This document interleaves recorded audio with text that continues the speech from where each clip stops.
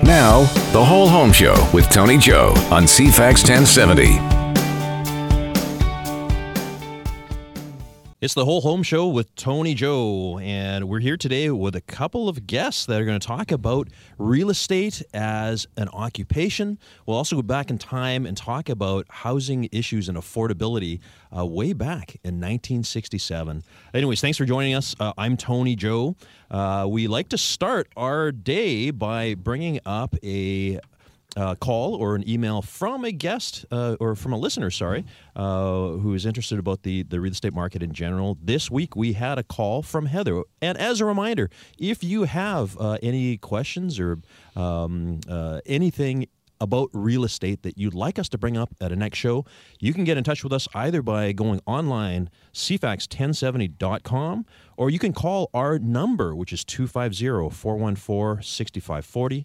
That's 250-414-6540. Leave a message, and we'll address your question. So this one comes from Heather, and it was a voicemail. Her story basically was that she's got a house for sale in a really hot area of town. I won't mention it. I know what it is because she mentioned it. She's noted that everything else around her has sold and has sold really quickly, all significantly above list price, but hers remains on the market after 30 days. She wants to know what's up and what's the story. Is there a problem with the house or the market? Is it shifted? All of those things. Well, you know, I don't want to get too deep into it. I know that you have an agent right now, and I most definitely respect the fact that your agent is a professional and has given you good advice. I don't know the whole backstory. What I can tell you about, though, is what's happening out there in the marketplace right now. You have noticed, like you said, that a lot of your neighbors have sold very quickly. And often for considerably above list price. It's a phenomenon right now that we're not used to seeing here in Greater Victoria. I mean, it is common in Vancouver. We're seeing it quite often in Toronto. That's this whole multiple offer bidding war situation. I've been talking about it here on the show for weeks now. It is just the flavor of the day. Our guests will tell us later, this is most definitely not something that we see on a regular basis. This is the sort of 0.1% of the market that we see over time. And what is really happening is that, especially in an area like yours, sellers are choosing to intentionally, we'll use the word underprice, although I need to quantify that a little bit more. They're intentionally underpricing their homes to go on market in order to generate a lot of buzz and a lot of interest, with the idea, of course, to create a bidding war of 6, 10, I had 17 just a couple of weeks ago myself. This number of offers creates this buzz. Many of the offers, if not most of them, will be unconditional, so people not having to make it subject to building inspection or subject to financing. And, of course, this is a great position to be as a seller because you want to have a number of viable buyers bidding for your house. And this typically ends up being, we've seen, $100,000, $200,000, $250,000 in your area, Heather, by the way, just a little while ago, and I know that you've probably seen that as well. So the question is, why does it end up being that way? Well, the biggest thing is it depends on where you start. So what is the price point that a home seller is wanting to start at? Because in a typical marketplace, you would probably price it at where your agent feels the market value is. That makes a lot of sense. And if for some reason or other you don't get a bite over time, say 3 weeks, a month, 2 months down the road, you may decide to either reduce the price of the property or consider offers that are less than the asking price. But right now, the reason why these people are getting these offers that are so much higher is because they are, as I said, pricing it more attractively in order to create a buzz and create a lot more activity. You probably know it because people have been going through open houses and they see 10, 15, 20 parties in the house at the same time. Again, for all of our listeners here, this is really not a typical market. This is just what's happening right now. We're under no illusions about the fact that this will stay forever because it will go back to normal at some point. But it does make sense for any sort of home sellers right now any sort of home seller who's thinking about maximizing their sale right now to actually consider actually going to market using this sort of technique. Is it right? My own personal opinion is not necessarily. I mean, of course, when people underprice their property for sale, it does to some people, I'll give you an example. For instance, if you have a house that's $1 million house and you put it on the market at $899, what'll happen there is you'll get some people that are qualified up to $900,000 who all of a sudden think they have a chance to purchase this $1 million house because the price looks so great. But of course, what ends up happening is they compete with, like I said, 6, 10, 17 other offers. The house ends up selling for $1,050,000 or $1.1 million. Sellers happy because they got $100,000 more than perhaps they should have. But of course, it makes for some buyers that are unhappy because they thought for a brief moment that they had a chance. So is it the right thing to do? Well, unfortunately, it's just what is common in today's marketplace, particularly with certain neighborhoods. And to get back to your question, Heather, as to why your house is on the market after 30 days, you'll just need to chat with your agent about pricing. I mean, was your initial ask price correct? And again, that's a conversation you'll want to have with your real estate professional because there is a lot more to consider than just simply putting your house on the market today. I know it's disheartening to see other homes around the neighborhood selling when you're not, but effective pricing, again, is the thing that will really help you. Again, if you have any questions that you want to bring up here on our show, the home show with me, Tony Joe, you can go online, cfax1070.com, or call us at 250-414-6540. My guest today are Bill Ethier. Bill is the president and managing broker of Royal LePage here in Victoria. Bill, thanks for coming. Well, thanks for having me. And also Bev Highton. Bev is the broker owner of NAI. I'm sorry, Bev. NAI Commercial here in Victoria. Thanks for coming, Bev. Fine. Glad to be here. Great. So before we get into your individual segments here, I always like to have a conversation about, what's happened in your week about real estate. So what sort of situation? I know Bill's got stories to tell us because you just came back from Ottawa, right? Yes, I was just at the Korea AGM on Monday and Tuesday in the T3 Summit. So for those listening, Korea is the Canadian Real Estate Association, and that's the annual general meeting, right? Yes, it's the annual general meeting where we approved last year's bylaws, talk about some changes maybe within our local bylaws. I mean, last year's minutes, and our bylaws, as well as within that voting our new directors who will be representing the realtors across the country for another 2 years. Okay, so actually listeners should know as well too, Korea is, of course, the national body of real estate. We've got our local real estate board, Victoria Real Estate Board. We've got the provincial British Columbia Real Estate Association, and then Korea is the national one.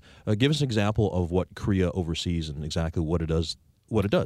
Korea oversees the Realtor.ca for many listeners will know that's the because everyone the goes there. Everyone goes there for real estate. Exactly. So they manage and run and control that and the MLS system for nationally for the country. And so and they're our larger advocate too, as well as within federal policies and government liaison for nationally. Yeah, so a lot of things going on there. Just stepping back a little bit here to Realtor.ca. Of course, people locally here go online because they want to look at real estate. Sometimes they forget about the fact that Realtor.ca is Canada-wide. Mm-hmm. And actually, that is a resource that the Americans don't have. Correct. Yeah, that's one of the beautiful things about our national MLS system here is it's nationally across country, and it's more and more international buyers and shoppers for real estate in Canada are starting to find it as well to utilize that. One of the things I love about Realtor.ca, of course, is we go traveling. Bev, you're going to be in Calgary next week, and when you're in Calgary, of course, you can just pull up Realtor.ca and have a look at properties around you, right? Exactly. Yeah. So what's happening with you, Bev? This week? Yes. This last week? Well, let me just think about that. We've been helping a lot of people attain their commercial real estate requirements. Yep. We do quite a bit of leasing for both landlords and on behalf of tenants looking for appropriate space for their company, their operation, whatever that is. We've also been heavily involved in quite a few interesting sales of commercial property over the last couple of weeks. Oh, okay. So, we're quite a small but busy office in the commercial world. But it goes without saying that things are happening in the commercial world here in Victoria. Oh, most definitely, yes. It's in transition. We've had some interesting times in the Victoria real estate market, in the downtown core, some of the retail issues, the parking issues, some of the local governance issues. all of that makes for a very dynamic marketplace. So we're going to cover a lot of that when we have you one-on-one here in just a few moments. You're here listening to The Whole Home Show with me, Tony Joe. We'll be back in just a moment, again, talking with Bill Ethier, who is the president and managing broker of Royal LePage here in Victoria, and also Bev Highton, who's got a long history here, but he's also the broker-owner of NAI Commercial here in Victoria. Back in just a moment. You're listening to The Whole Home Show with me, Tony Joe, here on CFAX 1070. Just want to remind you, if you miss our shows, which are airing Saturday afternoons, you can always find our podcasts on either YouTube or Google Play. Our past episodes will all be posted there. A great way for you to catch up on some of the great guests and conversations that we have here. Also, too, if you have a burning desire, a question, or something about real estate that you want to bring up here on our show, you can get in touch with us by visiting cfax1070.com or calling us at 250-414-6540. That's 250-414-6540. I am now here with our next guest, who is Bill Ethier. Bill is the president and managing broker of Royal LePage here in Victoria. Bill is also a director of the real estate board. He's been with Royal LePage since 2006. I've had the privilege of getting to know Bill over the years. He's very active in our real estate community.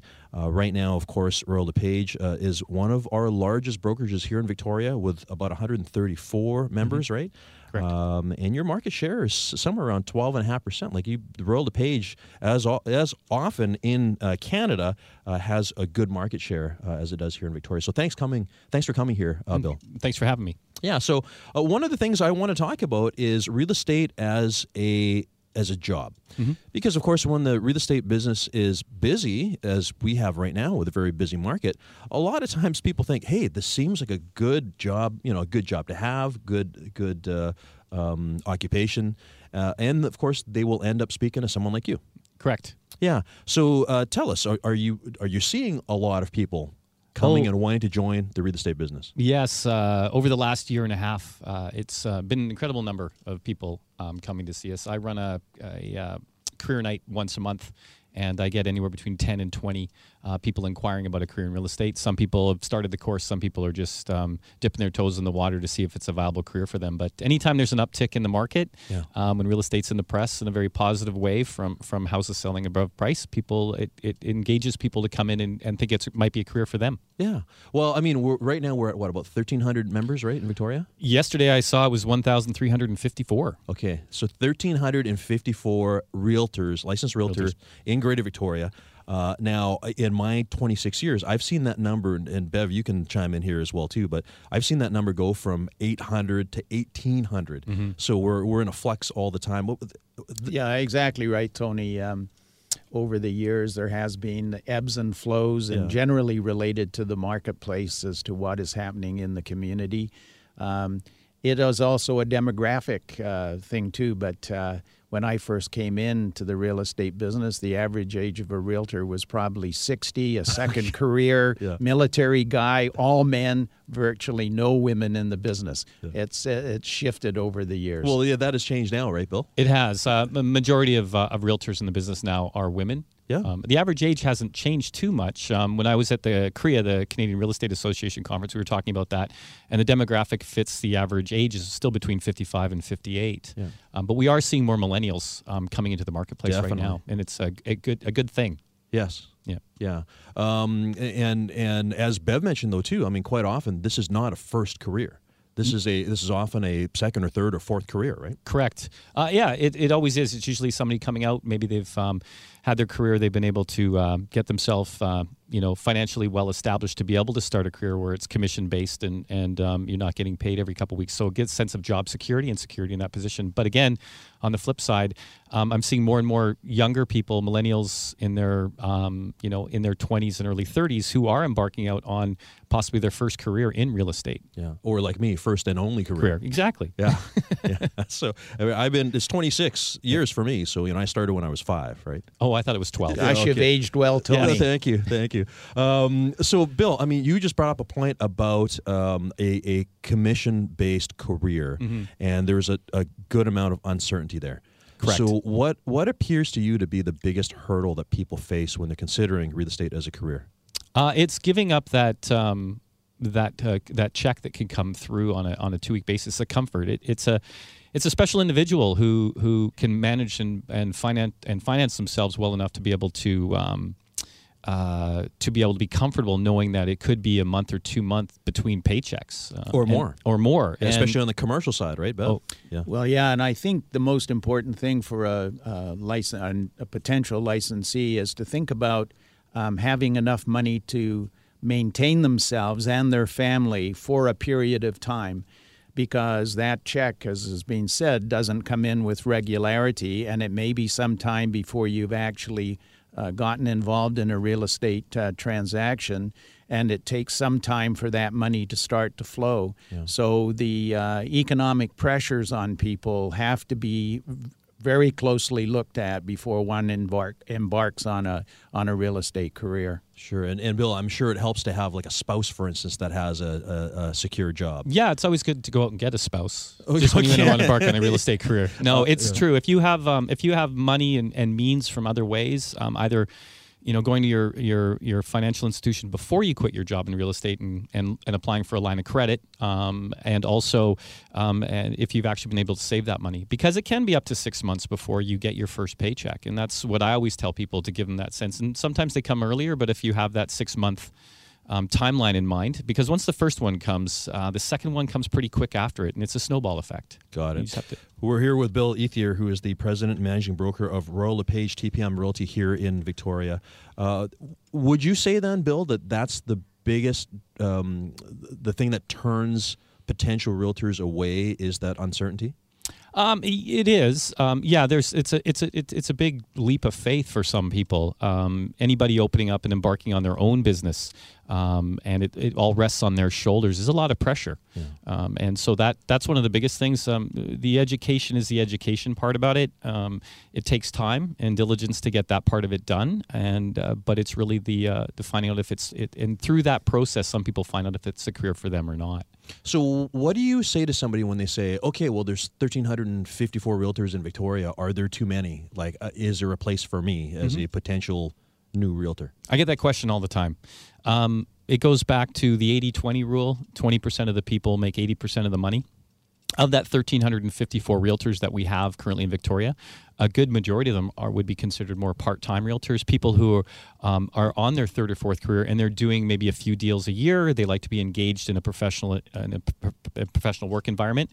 And so there is a lot of room for people to come up. If you've got ambition, drive, determination, you've got a solid business plan behind you, there is room for anyone who has that ambition.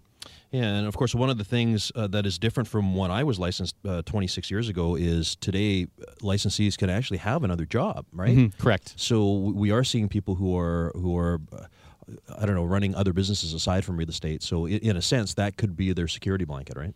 It can be, and it can also be their security blanket and a bit of a crutch. You keep one foot in that sort of private world where you're getting money on the side.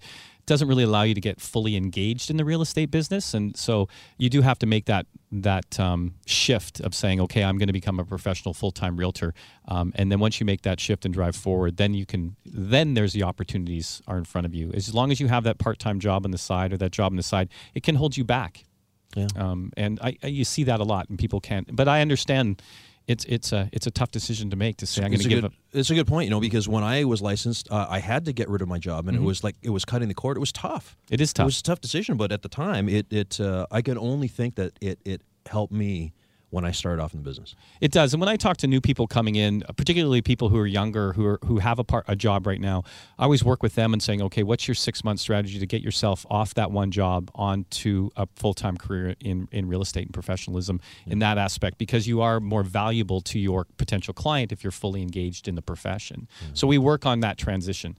And so some people, it's kind of nice when you're in the office one day and they said, I quit my job, I'm full in, and you're like, far out, right? Celebrate. Yeah. Yeah, no, it's a business, because you've mentioned a couple times it's a business. It is. Now, as a business, it's expensive too. It is expensive. Your startup costs, you're not going out and leasing any space, particularly for yourself, like if you're opening up a restaurant and buying, chairs and hiring staff. But you are starting your marketing campaign. You got your fees that you pay to your brokerage. You got your licensing fees, and then you've got to put food on your table and pay the rent without any income coming in. So you've got to kind of look at all those, and Bev pointed out to that earlier about the this is a really big conversation, but we're going to pick this up because we've got more time for the rest of the show here. But Bill, if people need to get in touch with you, how do they do that? They can contact me. My phone number is 250-592-4422. They could either reach me at my email address, which is bill.ethier, so that's ETHIER, at royallepage.ca, or on their website, rlpvictoria.com. That's great. Thanks, Bill. We're going to be back in just a moment, going back in time, talking about affordability here in Greater Victoria. This is the Whole Home Show with me, Tony Joe, and we're talking now about housing affordability in Greater Victoria. My guest right now is Bev Highton. Bev, I had to actually do some research, and I pulled up Bev's bio. I have to tell you, it's long. And it's going to take me a whole show to go through the whole thing. But for our listeners here, it's important for them to know about Bev's background here. Bev's been licensed for 50 years. You've been licensed for longer than I've been around. You became an agent. So, of course, in those days, an agent was different than a salesperson, right? That's correct, yeah. You became an agent in 1971. You were the manager of what is now DFH Yes, Real that's Estate, correct, right? Between yep. 1972 and 1979. You became a director of the Victoria Real Estate Board in 1977. You were the president. I was the president in 2008. You were in 1978 and 1979. You've also spent time with BCREA, which is the British Columbia Real Estate Association, both as a director and vice chair. Wow. What else? We've got director and chair of the Real Estate Errors and Omissions Corporation. Yeah, we helped set that up. Yeah, and for listeners, what that is errors and omissions, of course, are if agents make a mistake. It's a fund that that helps them out, right? Right. Lawyers have that too. Yes, indeed. Yeah. You were also director of the Real Estate Council of BC for a number of years. The Real Estate Council is the power. They have the power to take away people's real estate licenses. Regulatory body. The regulatory body, yes. You spent a lot of time there. You chaired, or I'm almost done here. You've chaired business practices hearings here in Victoria and arbitration hearings.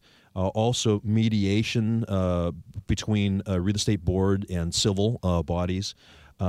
You really are one of Victoria's oldest. Oldest, okay. I was going to say you are one of Victoria's true experts. Your experience extends far beyond just selling real estate, which is also something that you're licensed to do. You are the broker-owner of NAI Commercial here in Victoria. Anyways, that's my introduction to you, so thanks for coming, Bev. Well, thank you for having me. Yes. Oh, and you're my neighbor, too. I forgot to mention that. Yes. Yes, you live down the street. So I've had this conversation with you, Bev, and I just want to start off with our listeners by reading them the headline. Actually, it's a cover of a magazine. And the cover is, "Why Can't These People Buy a House? An angry coast-to-coast report on our most frightening national hang-up and what could be done about it."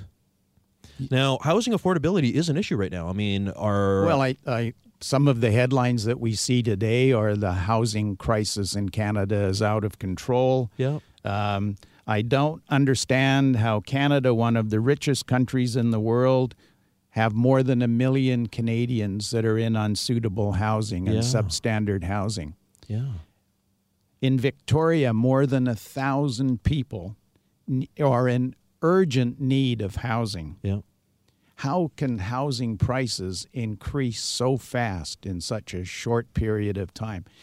These are topical today headlines. Yeah. So, Bev, why haven't I found this magazine? Well, the interesting thing is that this is a national magazine, and some of your listeners will remember the Star Weekly magazine. What is Star Week? I've never even seen that. Unfortunately, it's out of print now. I think all the editors grew too old and retired. But this particular magazine that I have here, which is headlined, "Why Can't These People Buy a Home?"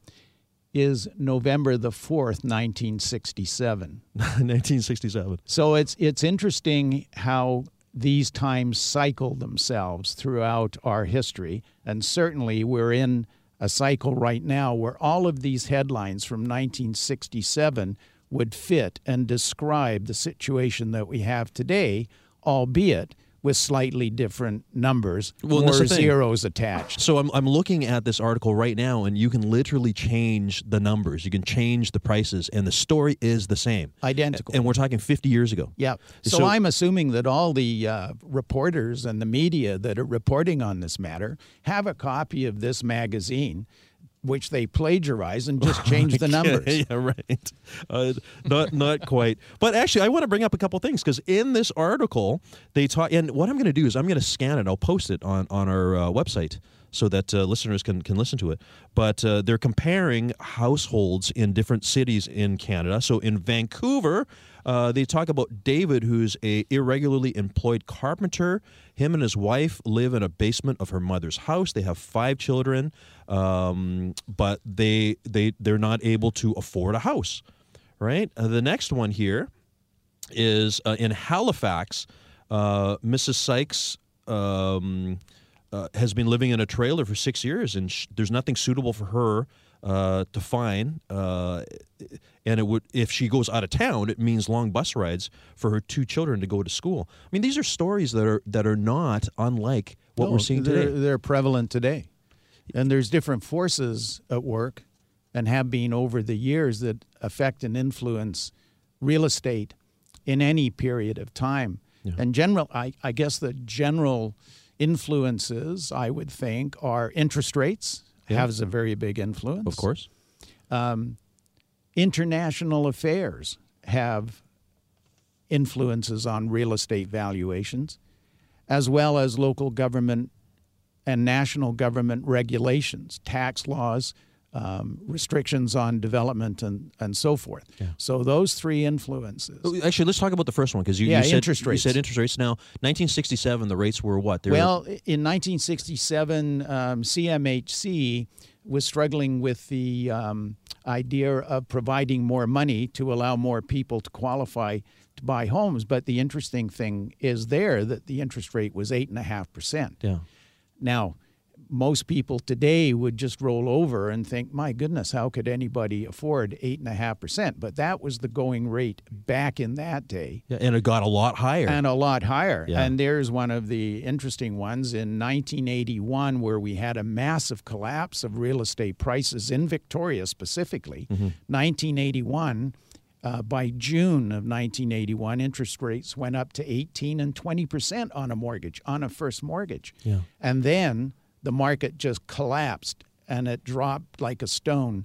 And by the end of 1981, the real estate market in Victoria had suffered about a 30 to 35% loss of value. Yeah, prices. And that maintained itself over probably 6 years before the market started to move up and get up to the level that it dropped off. Okay, but it is important to mention. So 1981, prices back, off the top of my head here, prices were something like 70,000? Yeah, somewhere in there, yes. Yeah. I have a large graph which shows all of the running prices over the years, but you can see how they ebb and flow. But it was a crisis at the time. People talk about Black Thursday. It was the Thursday after. You were there. I was there. In fact, we had a couple of large projects that we were constructing at the time in 1981, and the market just stopped and dropped off, and there we were stuck with half-finished projects, and that was a very significant difficulty for the development industry in Victoria. Okay, so I'm guessing right now that some listeners are listening to you talk about 1981, and perhaps right now thinking, well, this could happen today.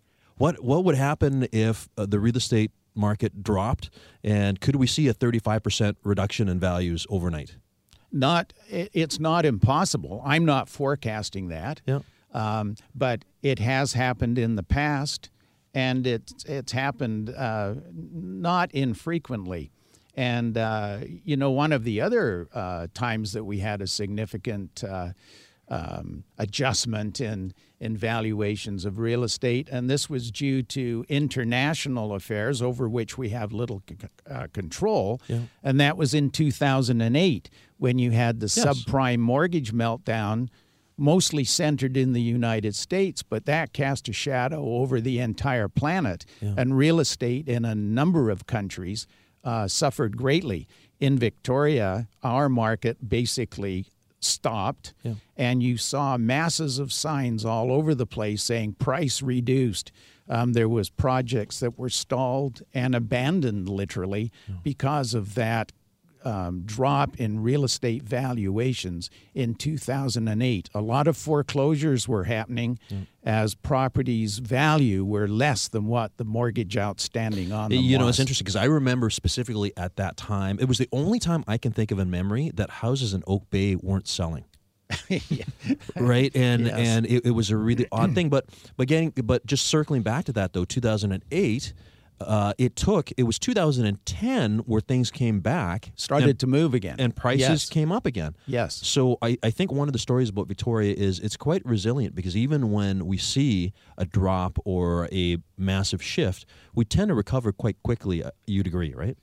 We do, although generally the drop-off is much quicker than the recovery. Sure. So like I mentioned in 1981, where it was in June of 81, where it dropped off by 30%, it just went straight down.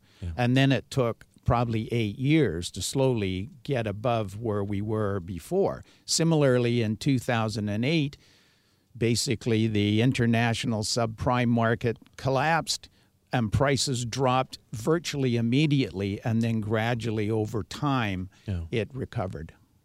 So I'm just curious. I didn't bring this up with you before. In 1981, when that drop happened, where were you? Like, were you in the same house? Were you, like, personally?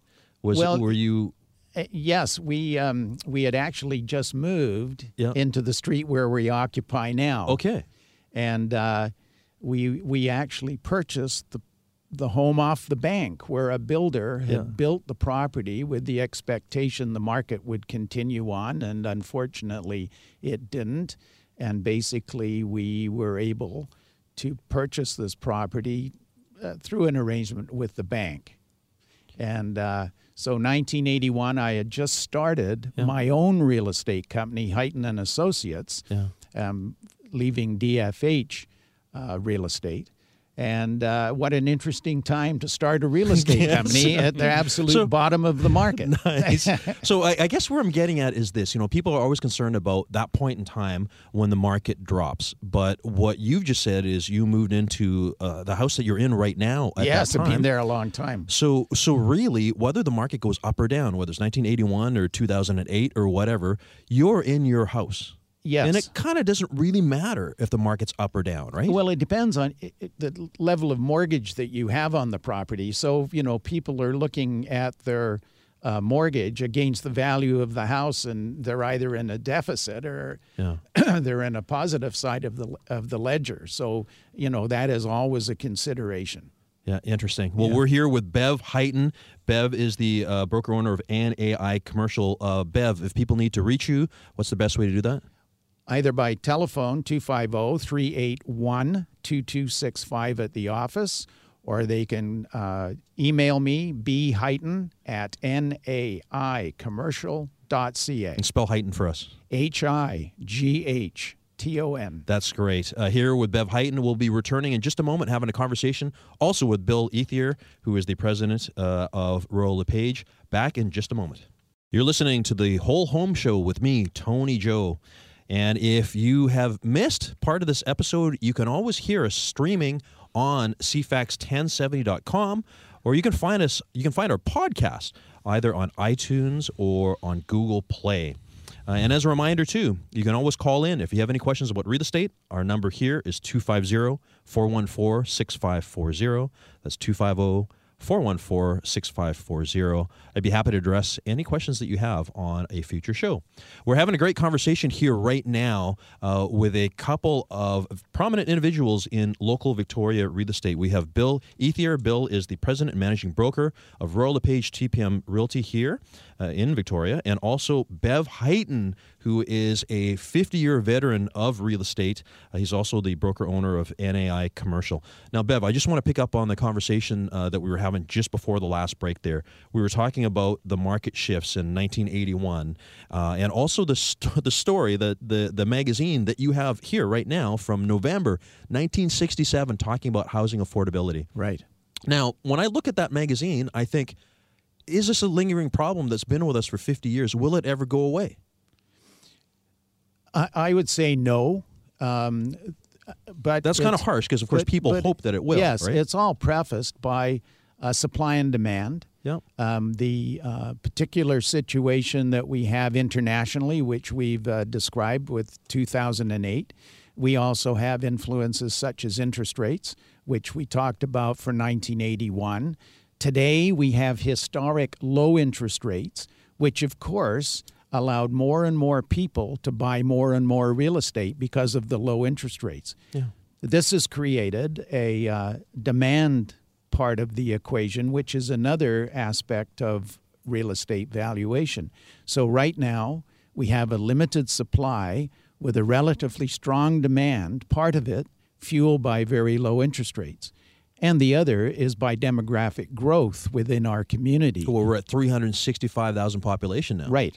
Yeah. So, and that is growing steadily, not hugely quickly, but it is definitely growing steadily. And we have certain areas that are growing more quickly than other because of the availability of product in those particular locations. Yeah.